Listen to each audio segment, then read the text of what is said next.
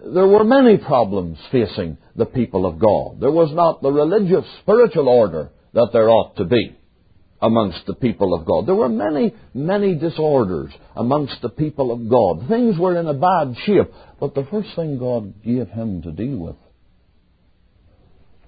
was Eli's failure as a parent.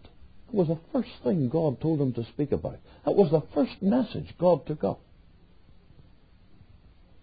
You know, it's good to get God's order of priority on matters.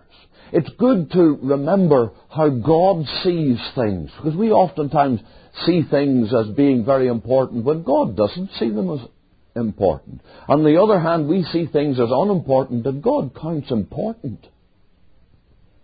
And God counted this matter of disobedience in the house of Eli of such importance that he makes it the first subject that Samuel has to deal with. First subject that Samuel has to deal with.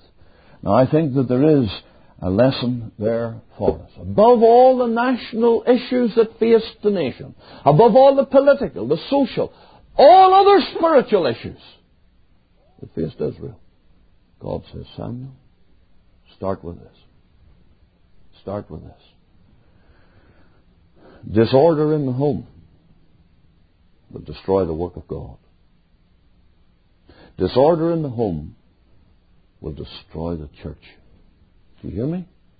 It will destroy the church. That's where disorder begins. That's where apostasy begins. You read in the book of Judges that there arose a generation that knew not the Lord. Whose fault was that? It was the fault of those who were charged with teaching that generation the knowledge of the Lord. And the teaching began with the children.